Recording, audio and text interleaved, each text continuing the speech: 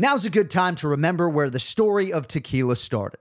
In 1795, the first tequila distillery was opened by the Cuervo family, and 229 years later, Cuervo is still going strong. Family-owned from the start. Same family, same land. Now's a good time to enjoy Cuervo, the tequila that invented tequila.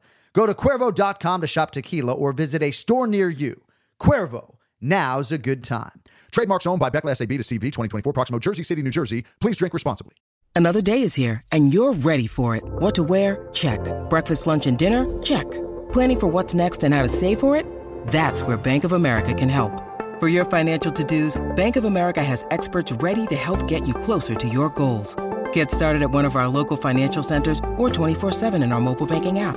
Find a location near you at bankofamerica.com/talktous. What would you like the power to do? Mobile banking requires downloading the app and is only available for select devices. Message and data rates may apply. Bank of America N.A., member FDIC. San Antonio district judge resigns after a federal corruption probe. A former San Antonio, Texas judge goes to federal prison after pleading guilty to accepting bribes in exchange for rigging cases in his court. Angus McGinty committed the ultimate judicial sin. Why did you do it? I did it because I was foolish. Listen to How to Bribe a Judge on RevolverPodcast.com, Apple Podcasts, Stitcher, or wherever you get your podcasts.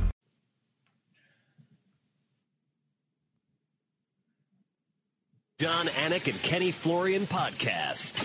John Anik and Kenny Florian. I fucking love them. I can't get enough of them. Let's hear that Boston next. Big jab there from Duffy, and Frank Mir is hurt now. Down goes Duffy, out cold.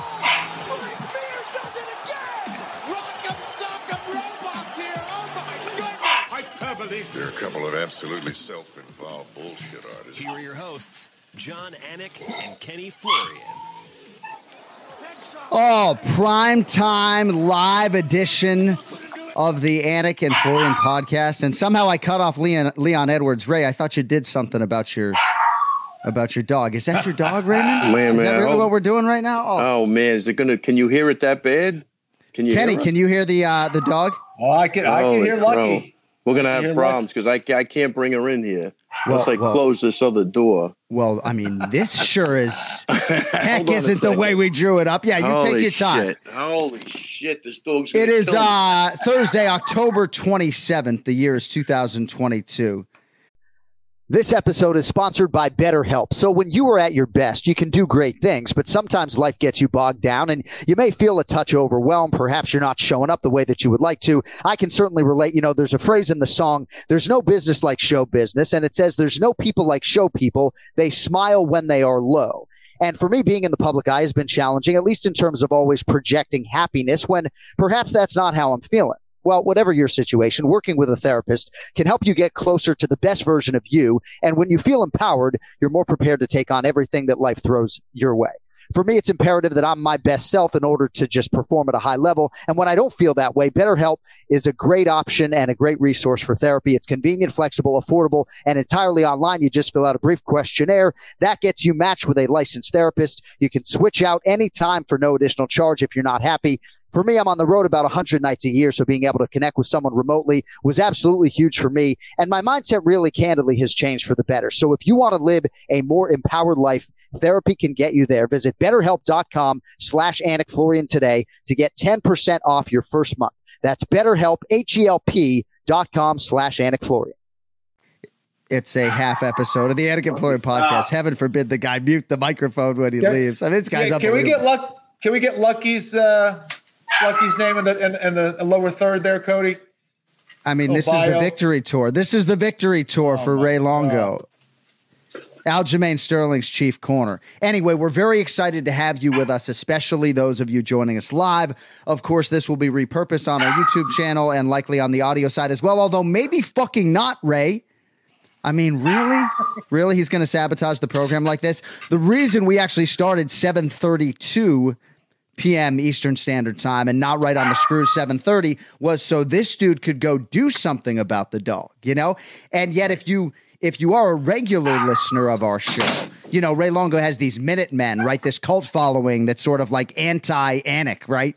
Who think I give him a hard time, you know? So What do you guys have to say for Ray? So we're very excited to be with you. We didn't get a chance to talk to Ray because he was traveling back from Abu Dhabi. So we'll talk to Ray, and then coming up bottom of the hour, Belal, remember the name Muhammad, will join us. Better? Sorry about that.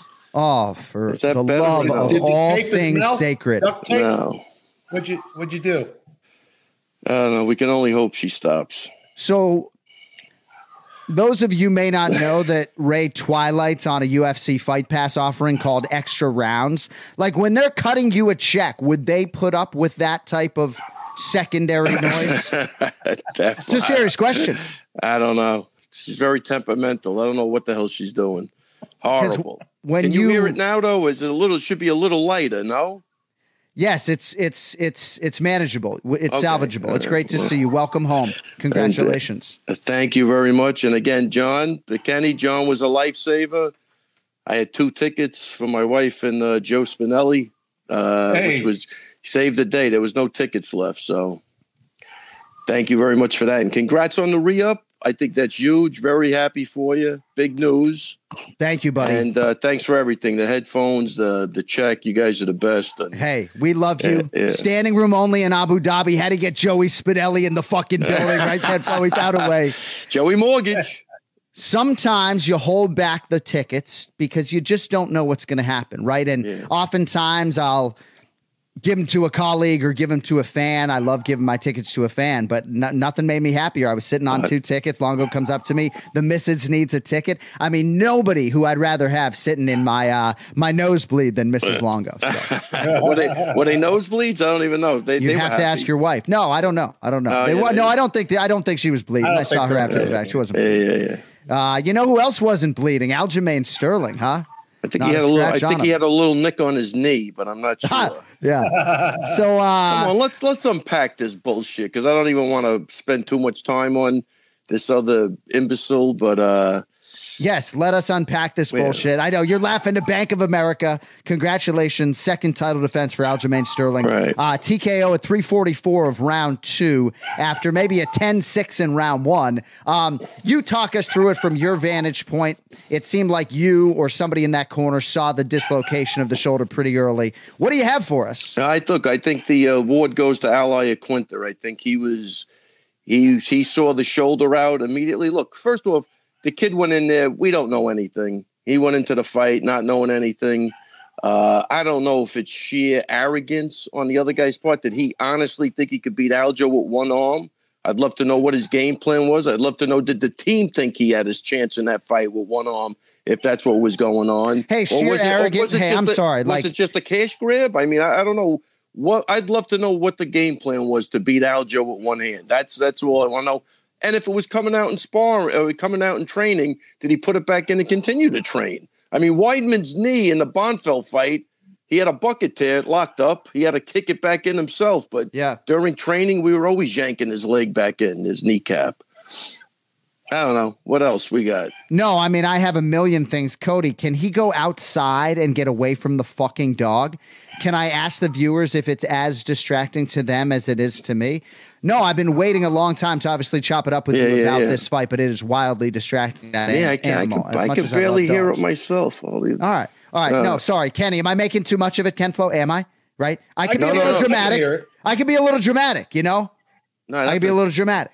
All right, let's get into this a little bit. So we sort of dissected this a little bit on our podcast, right? And I don't even know what the adjective is to describe what Aljamain Sterling has sort of dealt with in terms of like he becomes the undisputed champion by the wildest of circumstances. And now one of his 2 title defenses goes down like this. We talked a lot about big picture, how great his career now looks retrospectively, this 8-fight winning streak, all the big names on it. Say what you want about how this fight manifested itself. I felt a little shortchanged as an MMA fan because I was looking forward to seeing the back and forth, but I certainly love the matchup for Aljo. I love him from a betting perspective. I think against any 35er going forward, he should be favored to beat all these guys. But as a fight fan, I felt shortchanged. I feel like I'm settling in for a title fight, and one guy shouldn't have even been in there in all likelihood, right? I mean, again, we're dealing with things that Aljo has no control over. All I know is he did his job. 1 hand, 2 hands. He beat the shit out of the guy. I will give it up to him. He took it like a man. He could have tapped out early, but like, again, I think he's so competitive that it just forced him to take even more of a beating. And again, I don't know what the mindset is to send the guy out for the second round. Like, there's a lot of stuff. He tells Goddard in the back that if my arm pops out, I'll pop it back in. Like, what do you do if you're at the athletic commission? I'm not even sure about that. He put Goddard in a weird position. Like, I don't think this guy could do anything right at this point. And it looks like he's just going to go downhill. Every decision he makes looks like it's just stupidity at this point. Kenny, I don't know if you have anything for us on that. We talked about it in our full episode, Mark Goddard receiving this information seemingly just before the fight. It's like, what do you do with it? I mean, I don't know. Have you ever disclosed an injury, Ken Flo, to a referee or a doctor or anything like that? No, definitely not. I think that seemed like a way that he could have kind of an exit plan in case things went down. It was like, hey, I'm probably going to get in trouble at some point. My shoulder could go out, and he knew it was basically going to be the beginning of the end if that happened.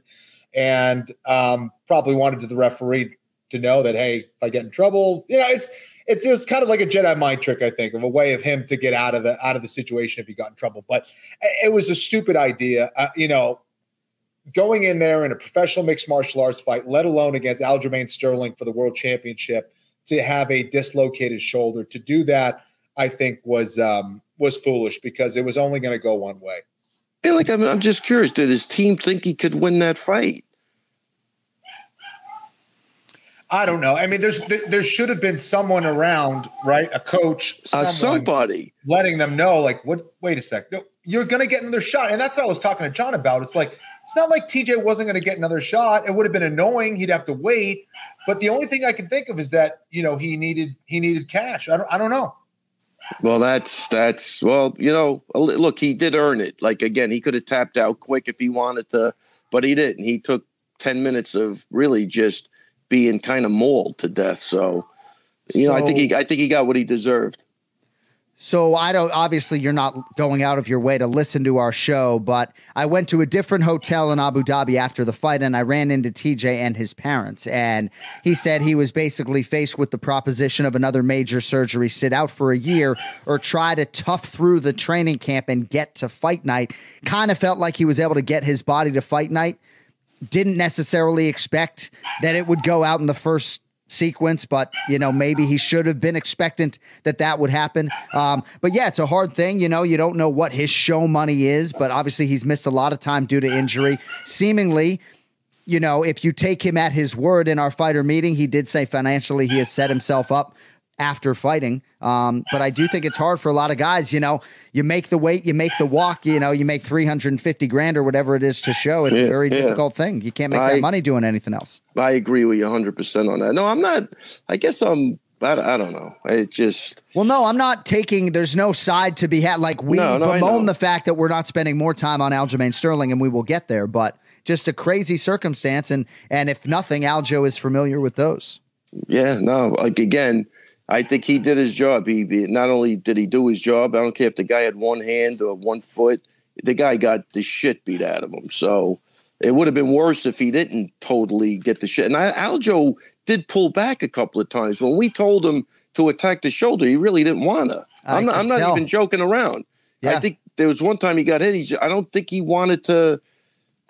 really wanted to do what we would like with the, screaming for him to do. Because I think inherently he's just a really good kid, man. And that's not what he wanted to do, So how was the whole experience for you overall? How was the weight cut and everything with Fight Week? Was it all good? Yeah. I mean, it looked good to me. I don't get that involved the last 2 days. I kind of, back out, he spends with the guys, but I think the weight cut went really well. Yeah.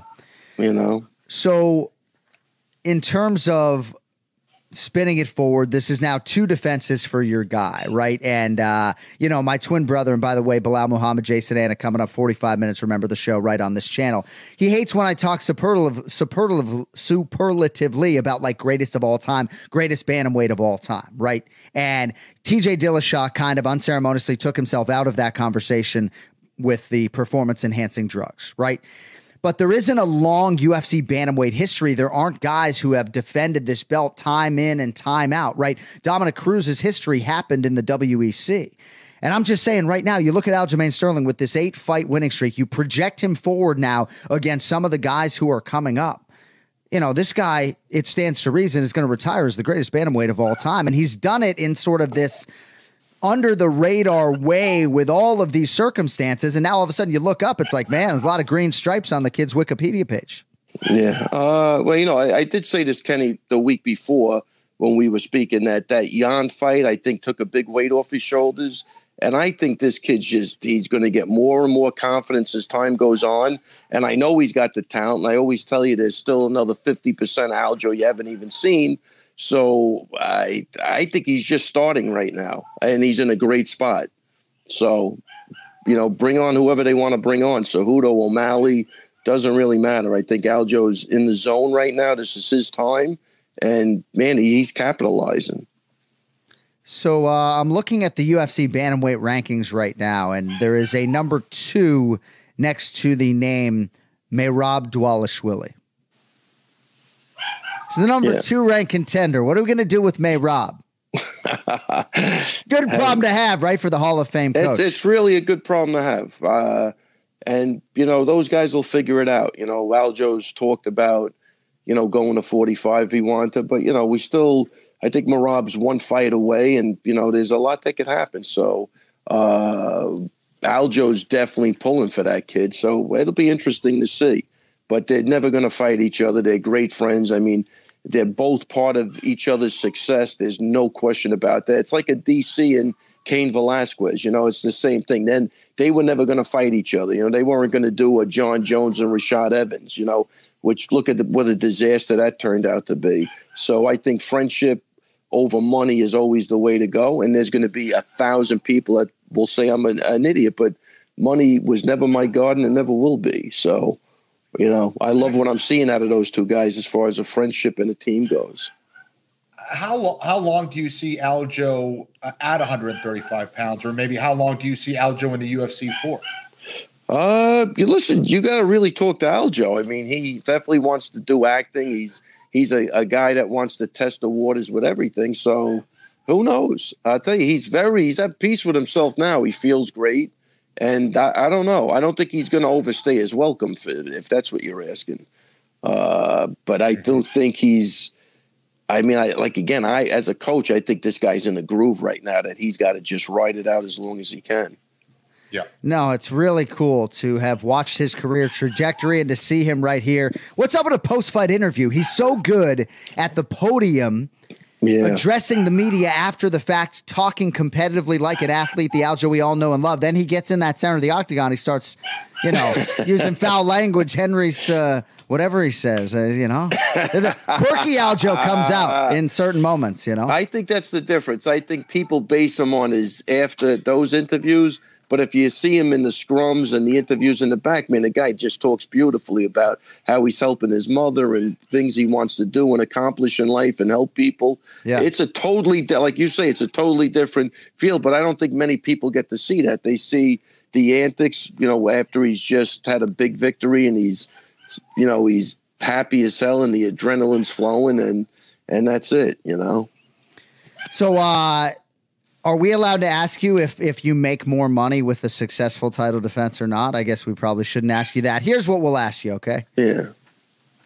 He didn't want to be asked that. You see I don't know where you're going with it, yeah. All right, so Anik and Florian LLC will cut you a check for $500 if you can correctly predict who Aljamain Sterling's next opponent will be. Also $500 if you can correctly tell us who Merab Dvalishvili's next opponent will be. Now, this doesn't mean signed fight. They have to enter the octagon. Chance for you to add $1,000, you know, to the to the Longo Christmas Fund or whatever it is you guys do. I mean, you just flew your wife business class to Abu Dhabi, so every little bit helps. Aljamain Sterling's next opponent, I'd imagine you're going to go chalk and say Henry Cejudo, but we need to know who will be next for Aljo and who will be next for Merab Dvalishvili. That's a good man. That's a really good question. All right, well, as you chew on that, do you have an answer? By all means. I'll just take a shot. I'm going to go Originally, I would have said Cejudo, but I'm going to go. It's going to be Aljo against O'Malley. Do you see?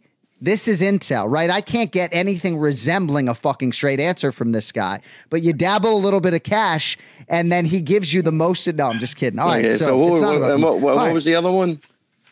May-Rob. I guess it doesn't really matter because we have to talk about this O'Malley Aljo stuff. We'll table that one. But if you want to, if you think it's going to be Sandhagen or someone for May-Rob, by all means. I think it's Sandhagen. All right. So why are you telling us that Aljamain Sterling's next fight is going to be against the now number one contender, Sugar Sean O'Malley? I think I saw something where he went back and looked at the fight and he thinks he won. I think if he would have thought he lost, he probably wouldn't take the fight, but I think he thinks he won the fight, and he's going to take. He wants the title shot. That's what they offered him. They said whoever wins this fight gets a title shot. So I think it's a no-brainer unless Cejudo can somehow sway the powers to be to let him in there, so he could bring the title back to Mexico. I think that's what he said he wanted to do. So did you see the O'Malley Petr Yan fight? Yeah. Well, look, I was in the back. Right. And I did watch it, but Aljo was warming up, so I can't say I watched it, but I did come back and rewatch the fight. I was going to say, if this was extra rounds, with that fat weekly check, you almost assuredly would have watched it back. So thank you for watching it back in advance of the Anik and Florian podcast. What do you have for us on O'Malley and Yan? And that was a super close fight, man. Yeah. Like in the back, I'm going to say, when I was in the back, I thought Yan got robbed. I thought he won the fight. But rewatching the fight, I think O'Malley got 1-3. But it was really super close. But I'm going to say, I think it's the type of fight, if you're a Yan fan. Look, wait, let me, before I even get to that point. I watched it today again with the guys in the gym. And with all of us standing there, 30-27 for Yan. They just wouldn't have it any other way. And I'm like, but this is like super close. I mean, this is close, man. I mean, you can't say it definitely isn't a robbery either way. And I'm going to say, if you're a Yan fan, you're going to see it for Yan. If you're an O'Malley fan, you're going to see it for O'Malley. I think it was that close, and, you got to go back to the score. You guys know how to score a fight better than me at this point. But, I do think O'Malley did some damage in that fight, and he looked pretty good. Yeah. That's how I saw it, Ray. I had first round for O'Malley. I had third round for O'Malley. Yeah. I thought was Petr Yan. Yeah. And prior to him getting knocked down, I thought he was winning the fight. Right. I don't have a problem if someone said, hey, Yan won 29-28. I think they have an argument there. I don't see the 30-27 at all. But if it went the other way, I'd say, yeah, it's close. It was definitely close. Very close. I think it was that type of fight, period. So was that the next fight? Do you think that's going to be the next fight, O'Malley and Aljo then? I think so. I think that's the fight to make. O'Malley's got a good presence. He could draw people. And I think, again, he went into that fight believing that if he won, he was getting the title shot. So I think it would look weird for him not to take the title shot at this point, I think you should tell Aljo. Go ahead, Ken Flo. I was going to say, Ray, sorry. I would assume that you guys really like that matchup. Based on what I saw the other night, yeah, I like it a lot. I think you should tell Aljo maybe he should try to take Sean down. Avoid some of those long-range weapons. Anyone who listens to our show knows, though, and we had Sean O'Malley on our show for the first time about 2.5 years ago, he's an elite bantamweight, and he proved as much. And sometimes I think when you win a fight, you're less celebrated than if you lose a close fight, right? There are countless examples in MMA history. If Sean O'Malley lost this decision, everybody would be singing his praises even more than they are right now. But now people want to denigrate him to whatever degree or take away from him because, it was a close fight and, maybe Yan didn't get the credit he deserved for the grappling element. But, I think I just think Aljo's strength and physicality, I'm no expert, Ken Flo, but just against a lot of these guys, right? Whether they're a Brazilian jiu-jitsu black belt or more grappler than striker or not. I just, when Aljo looks me in the eye now 2 years running at every fighter meeting and says, these guys, they just can't grapple with me. Like you start to believe it. You know. Well, I thought he handled himself beautiful in the fighter interview. See, he comes in, he doesn't just say things. He's got stats to back him up too. He's very, very intelligent. Always watching tape. Super student of the game. So he's always got a good point, you know. And trust me, there'll be a big difference between Jan's grappling and his grappling when it hits the floor. You know, like Aljo's a wrestler and a really good jiu-jitsu guy. He's not going to sit in the guard. He's going to pass. He's going to make things happen. I mean, he's crazy with the scrambles, right? Like, even when he knocked Dillashaw down, he's all over you. Like, he's like, and he did it with Jan too. Jan tried to get away, and you could see like a cat. He's just, you know, those are long leaps, and then he's on your back, and then he's making things happen. It's he's finding the. I mean, I'm telling you, his confidence is over the top now. And unless you can do something to sway that, you're going to have a major problem with him at this point. So you've had a lot of famous quotes in the corner, right? Punch a hole through his fucking chest comes to mind. I don't know what it was this time around. I don't know if it was show him no mercy or whatever it was. I don't know if you're channeling your fucking Johnny from the Karate Kid. I mean, you heartless mother. I mean, my kids are you heartless motherfucker. Show no mercy, fucking ripping shoulder out of socket. You New Yorkers, man, you got built different, right? If he wasn't a PED abuser, I would have never said that. But, you know, no. First of all, wait, hold on. I take it back. That's Iaquinta. I don't want to take his line. Oh, the guy that was Raging Al. I think that was Raging Al for sure. I was so impressed with what he did in the first round. I might have left the building at that point. I was like, holy shit, this is a beatdown. And Al was like, you know, he said it right away. His arm is out, but I acted like as if there was no arm out. You know what I mean? Except when we told him to attack the arm. But I was really super impressed with that first round. I was like, holy shit, that was phenomenal. So I don't know. You're just ruthless, aren't you? Though I mean, Ken Flo is the most ruthless. I mean, let's be honest. I mean, I think that's normal behavior. 25, 15 minutes, that door closes. Me personally, I don't give a shit. After that, I feel. I think I even apologized to one of his coaches, which I love all the guys in his corner too, which makes it weird. But I think I did apologize, and I think he said, "No, it's fucking war" at that point, which I agree with. You know? I mean, it's either you or them, right? Without a doubt. I mean, there's no. I don't want to see my guy get hurt. That's for damn sure. Absolutely. If they have an opportunity to hurt you, they're going to. I mean, that's the way you got to take it. So, but. Just a weird circumstance. What's the matter with this guy? If you think for a second, if Ben Askren is stiff as a board, if you think for a second, Ken Flo's getting one more elbow in, super necessary or otherwise, he is. He's not here to leave things to chance. He's just not. John, sometimes the free shots are the best shots. You know what I mean? It depends on the circumstances, right? It's like you get someone who's talking shit and 100%. Saying certain things, they're insulting you. The guys, listen. It's like when I fought Joe Lozon, it's like, hey man, like I could have gone for a submission. I didn't. You know, you gotta put a little into it. I mean, Dillashaw did say Aljo's stand-up was an embarrassment to the whole division. Yeah. So, I mean, I think, I think he got what he deserved. I think karma's a bitch. And, again, why would you go in there with one? I mean, that I think is just insanity.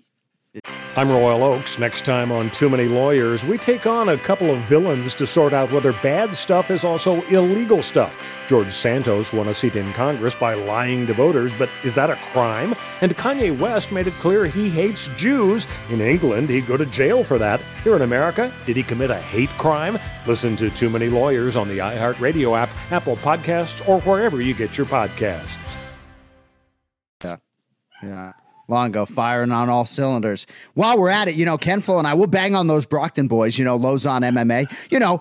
We're the Metro West boys. We don't have no silver spoons, Just because you live in the Metro West pocket doesn't mean Ken Flo and I, we did landscaping. We fucking dug ditches. That's right. You need to beat up on that Brockton ass 2008 UFC Fight Pass.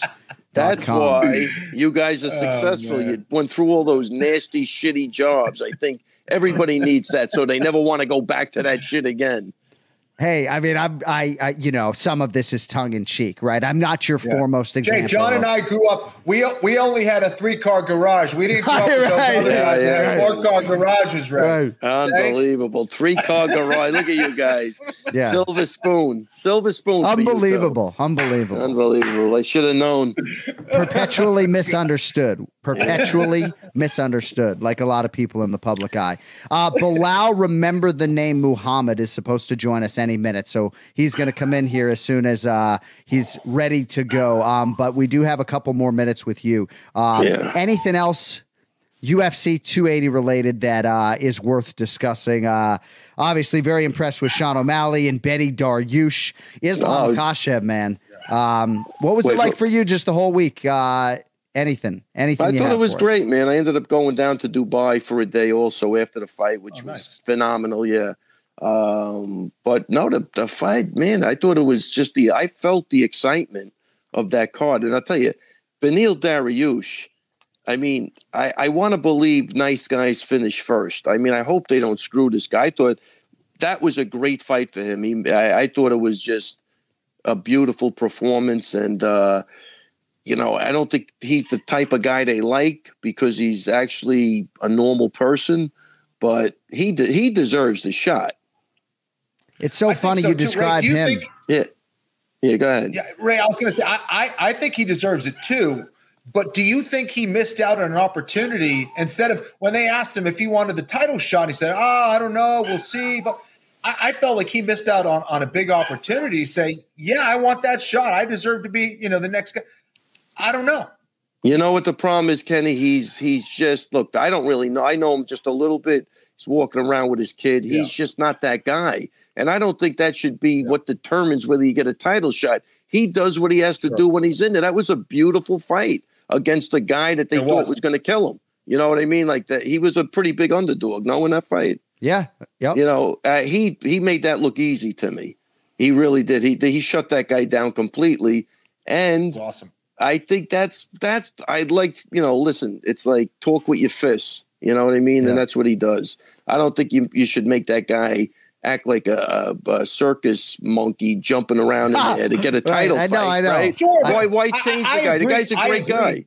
Yeah. I agree, but I think he could have said, yeah, I think I just proved that I'm the number one guy. I should get the next shot, right? I mean, yeah. I mean, he could have. I mean, there's so many great fighters at 155. I think, you know, on paper and based on his performance, he should get it. But you know, a part of this is obviously asking for what you want and helping to hype the next fight. He doesn't have to go full Conor McGregor, but saying, you know, you get a question, do you think you deserve it?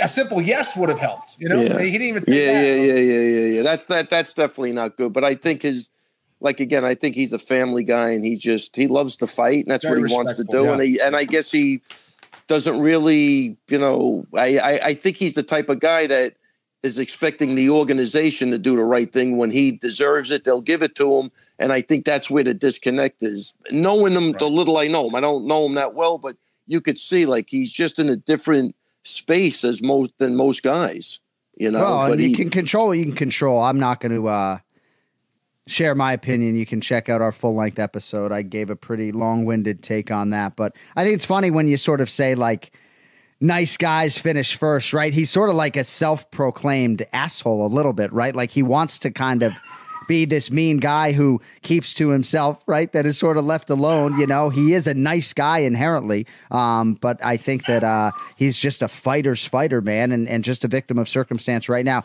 Hey, Ray, we're going to let you go, my man. We got Belal, remember the name Muhammad, waiting on deck. But thank you for your time. Congratulations on another championship fight victory. And we'll talk to you in the regular Monday slot, I guess, next week, with or without your dog. Oh yeah, I'm livid about that. Undefeated, no more. Remember the name, Belal Muhammad. But there he is. Let me tell you something about Belal Muhammad. I saw the guy 10 times. Didn't even say hello. Then the next time I see him, I have the shirt on with you and Florian. Hey, can I take a picture? I go, you want the picture for the goddamn shirt? It doesn't even have nothing to do with me. He knows where his bread is buttered. Anyway, hey, Ray. Belal, great fight. Really great fight, man. Unbelievable. Here's a guy that backs up what he says. You got to love them. Hey, I think Bully's on mute. Yeah, Belal's on mute. I think everybody's on mute. Sorry, my bad. Thank you, Coach. Appreciate you. That really means a lot coming from you. Thank you so much. And a really, really good fight against a really tough guy. So awesome appreciate stuff. you, brother. Hey, Ray, I'm not going to cuss in Belal's presence, but go take care of your fucking dog, we'll talk to you on Monday, okay? This could be a bloodbath. I'll see you guys. Thank you, buddy. Thanks for everything, and congrats again, John. And congrats, Thank you, buddy. Bilal. Thank you. Awesome. All right. See you, Ray. Congrats, Coach. All right, thanks, Kenny. All right, so on behalf of the Anik and Florian podcast, I would like to apologize for that fucking dog that just sabotaged our live episode for the last 30 minutes. Now joining us, I don't know what the number is now, number 3, number 4 UFC welterweight contender. I think it's 4. Belal, remember the name Muhammad, back in the United States of America. Successful 5-week jaunt to the United Arab Emirates. It's welcome home, buddy. Congrats on a big win. Thank you, brother. Man, jet lag's killing me right now, but it was worth it. For that 5 weeks was worth it. It's painful right now, but it's all right. So I know Ken Flo has a lot that he wants to get into in terms of the fight, but I guess let's just start there and break down the fight, and then we'll have some fun with you on the back end, see how well you know your hometown Chicago Bears and some other things. But in terms of your preparation, right, and some fighters would deflect and just say, I'm focused on myself. But was there any particular area of focus for Sean or anything particularly concerning about Sean Brady that you were mindful of more than other things going into that fight? The biggest thing was not allowing him to push me on the fence. Obviously, every single person that had faced him or that I've known that's met him or trained with him, he's the strongest guy you're ever going to go with. He's the strongest guy you're ever going to go with. Jared Gordon, who I know, my boy, who shout out to Jared, who came down and trained with me. He was telling me, like, bro, I'm telling you right now, just put it in your head. This is the strongest guy you're ever going to go with. I'm like, bro, like, I'm not worried about strength or anything. He's like, trust me, dude. Trust me. He is. I'm just letting you know so you don't get surprised in there. So it's like everybody building him up to be this monster that's just a Hulk. So that was my biggest thing, is training with these Dagestanis. Everybody's like, oh, man, you're going to go in there wrestling. I didn't use it for offensive wrestling. I used it for defensive wrestling because every single one of those guys is so good offensively that I was like, all right, well, I know I'm better than Sean Brady standing up. So I'm like, I want to keep this fight on the feet, and I don't want him to be where he's comfortable, and that's in a grappling situation. So I'm like, I'll use my defensive wrestling and just keep it standing the whole time, and it worked. I know your podcast is coming up in about 20 minutes here on the channel, so I don't want to steal too much of that thunder, but was just dying to have a few minutes with you after, obviously, another big win. One thing you said to us in the fighter meeting, you talked about leveling up, and you've had all these training camps for all of these different stylistic challenges, Stephen Wonderboy Thompson, Damian Maia, and I think we can, as fans, look at how much you've leveled up as a striker in other ways. In terms of like the strength and conditioning, right? It just seems like you've steadfastly built this cardiovascular base and been so married to the game for so long now, right? It's like, I don't even know things about your personal life. And if I got married next weekend, you might be a fucking groomsman. Like, we're close, and yet I don't even know about that stuff. So how do you quantify in your own mind the extent to which you've sort of leveled up as a whole? I think just from the beginning of my UFC tenure till now, it's like I've been through the ups and the downs. You learn a lot from losses, but I'm a guy that learns a lot from wins. Even with this win right here, we're looking at stuff that we did wrong in there. Why did we get caught with this? Why did we get caught with that? Training with the guys that I train with now for this camp, it was like I was on an 8-fight winning streak. I didn't need to go look for a different team or train with Habib and them. Like I was doing everything right, obviously, because I kept winning. So, but I want to just keep getting better, because in this game, once you tell yourself that you're good enough or you're at the top and you're comfortable there, that's when all these other guys come and beat you. And now training with these Habib's team and seeing how good a lot of these young guys are, that people don't even know their name, but they've been wrestling since they were like 2 years old, and they're out here killing me. And I'm like, who the heck is this guy? Like, he's not even in the UFC. And I said, what's your age? Oh, I'm 19 years old, and I'm freaking fighting on this amateur show. And I'm like, oh, okay. Well, that just tells me that like I still have a lot of more learning to do. Like Lou made a quote today in one of his shows, and he was like, shout out to Lou Taylor. He was like, you know, we drowned a lot this camp. We still can't swim, we're doggy paddling now, but like I want to get a little bit more time with him so I can at least learn to swim some laps. Like we still got so much to learn from these guys, and I'm just happy that they brought us in there that much and they allowed us to join them like that. You can tell Lewis Taylor has a little bit of post-traumatic stress disorder from this training camp. I could tell his social media voice suggests that he worked very hard helping you prepare for. We've been through it all. Like for him, leaving your family for 5 weeks. His family had a family vacation. They went to the Caribbean, and like he has 2 young daughters, and he's a guy that's always been with them at all times, taking them to practices, games, everything. So the fact that he was able to willing to do that with me. That's my brother for life. And like I said, he's a champion. He won $1 million. He retired. He doesn't need to do that, but he wants to see me reach my goals because he brought me into this sport and he wants to see me reach the pinnacle of it. And we're going to do that together. And it just feels when we're looking at our journey, we're sitting on the airplane on a 16-hour flight. We're like, bro, just thinking back to where we were and where we are now. It's crazy. Well, thinking about going into the Stephen Wonderboy Thompson fight, I think a lot of us supporters from afar knew you could be good, but, then you start to think, man, could this guy actually run the table and be the world champion? And, certainly we share your belief right now. One thing I said on our show, and I want to allow Kenny to get in here while we have a good signal with him, but just as Khabib Nurmagomedov enters this like egoless corner, right? Lewis Taylor and Mike Valley, right? They're not here for hardware or for trophies unless it's a UFC title belt, right? They don't get sensitive when you put Khabib over in the post-fight interview, right? When you talk about him instinctively telling you to go for the finish. It just seemed to be a perfect blend. And I know Kenny and I were both curious to see how you're going to navigate that going forward.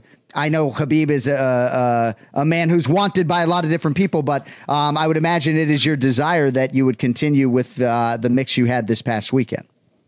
Yeah, honestly, it was like a perfect mixture because, like you said, like Lou and Mike Valley, neither one of them have an ego at all. Neither one of them are the type to be like, why is he talking louder than me, or why does he get credit or that? No, it's like all of us had the same goal. Mike Valley was willing to come down with me for 5 weeks as well. He's like, yeah, I'll come down, whatever you want.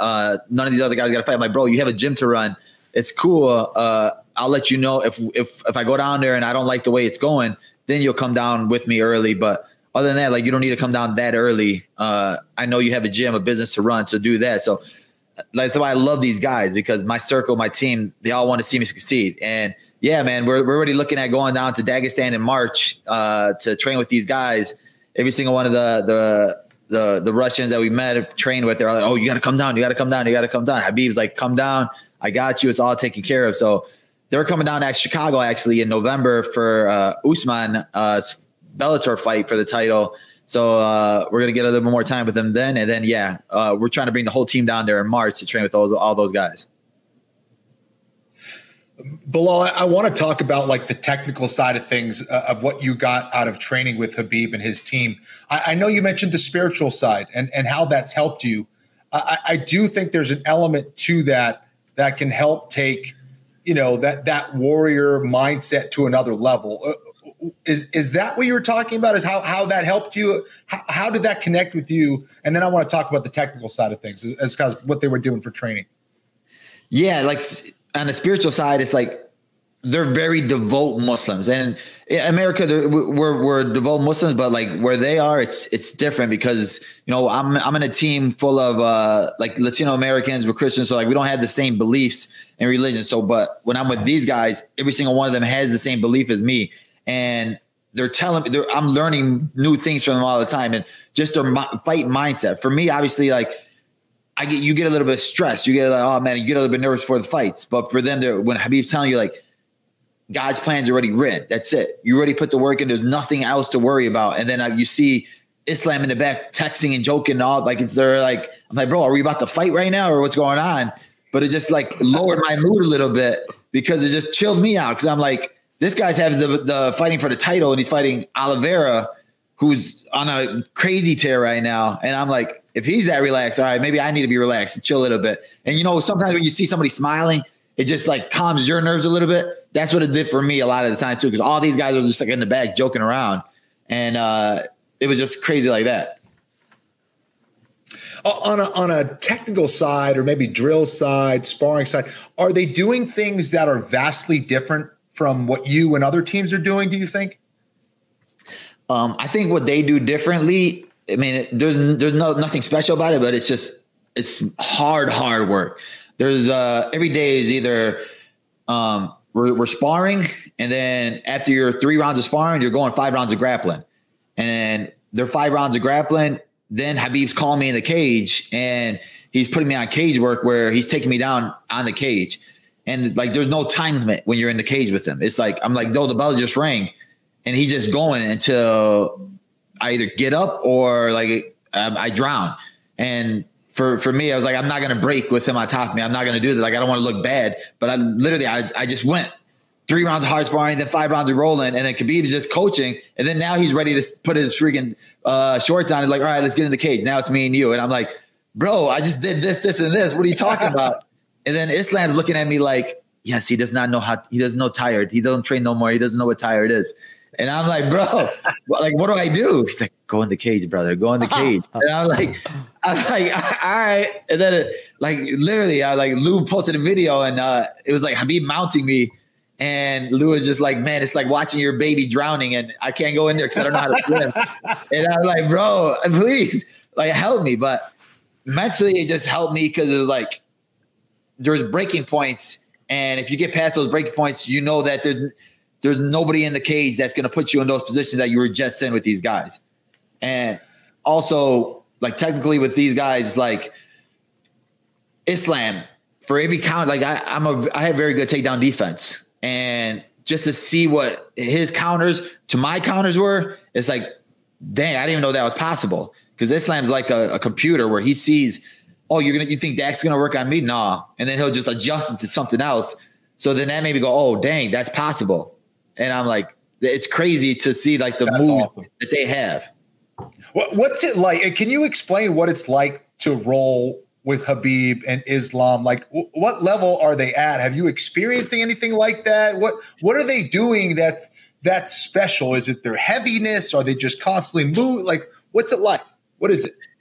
Well, for one thing I learned from all of them is like there's not a flow road. There's not a, sometimes when you go with when you go with somebody new and you're like, oh, let me go with this person, let's shake hands and I'll play guard a little bit and flow roll a little bit. There's none of that there. Like if you go with one of them, they're holding you down. They're not playing off their back at all. It's to get up. Like it's MMA jiu-jitsu. Like you get off the ground. If you're on your back, you're losing. And I'm trying to play guard and everything.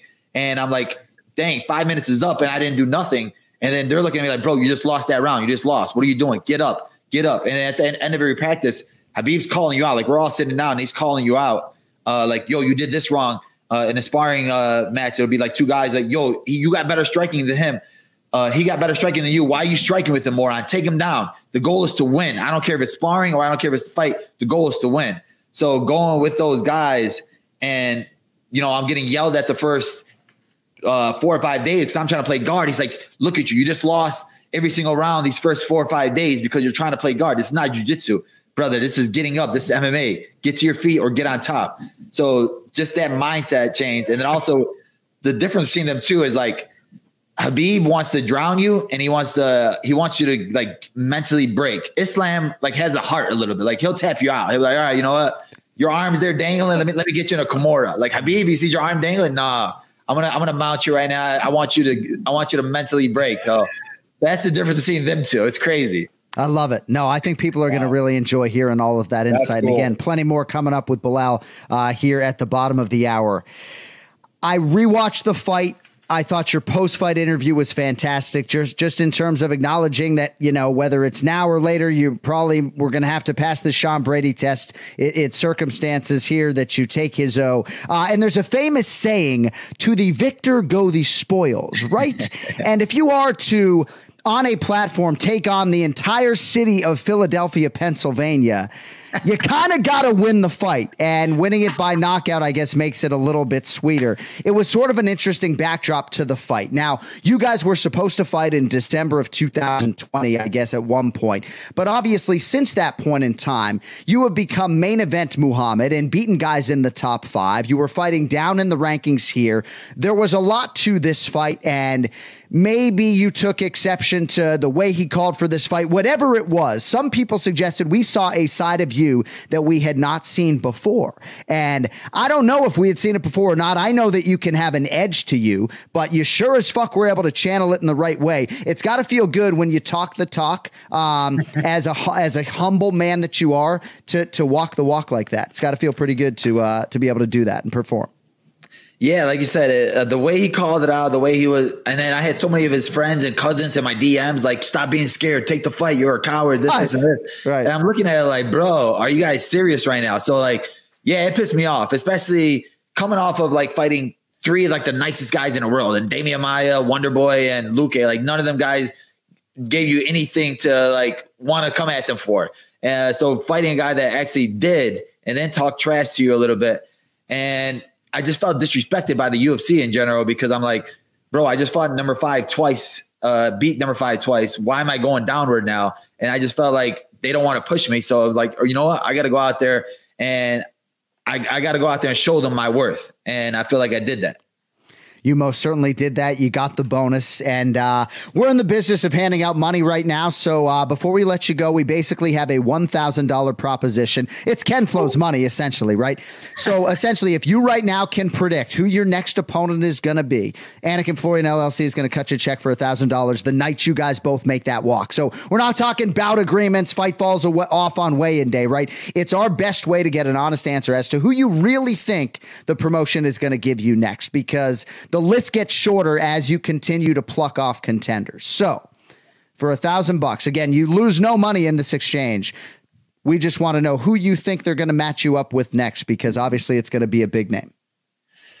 Who I think I'm going to walk out to the cage and actually fight is Khamzat Chimaev. I think that they're talking about, I don't think Kobe's going to fight him. I think me and him make the most sense. I've been calling for that fight forever. I think that one's the one to do, especially on a co-main event under Usman and Leon.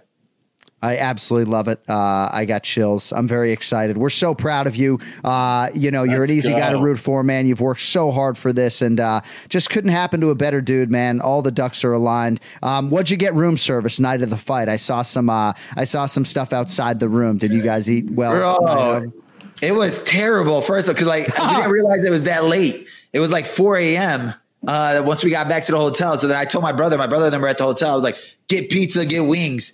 I don't know where they got pizza and wings from. It was like the most, it was like wasted calories. Like the next day I woke up, I was like, bro, this is so bad right now. And I was like angry that I ate that stuff, but I'm a dessert guy anyway. I had a bunch of people bring me cookies and stuff. So I was happy with that. Yeah, we had a hard time getting food, but that is neither here nor there. Congratulations, man.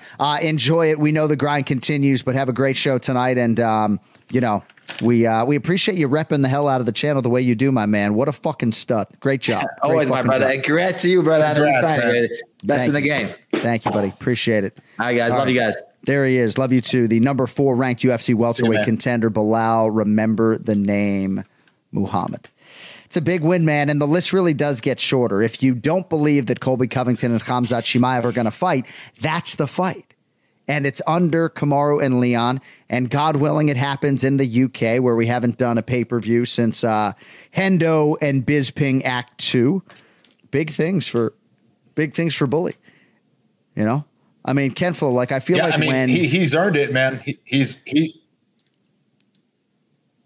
I feel like when we started his show, maybe he was like number 20 in the world or whatever, Cody would know better, probably around there, but very good stuff. All right, Ken Flo's back to BattleBots duty on the West Coast. We are back in our regular slots Sunday, Monday. We will recap UFC Fight Night, Calvin Kattar versus Arnold Almighty Allen, and anything coming out the backside on UFC 280 as well. Thanks for indulging us with the live episode. Don't forget, bottom of the hour, Belal Muhammad, Jason Anik, Remember the Show, live every Thursday on this very channel. And again, thanks everybody for checking us out. We will talk to you in a few short days in the regular slot. Until then, yo fucking later.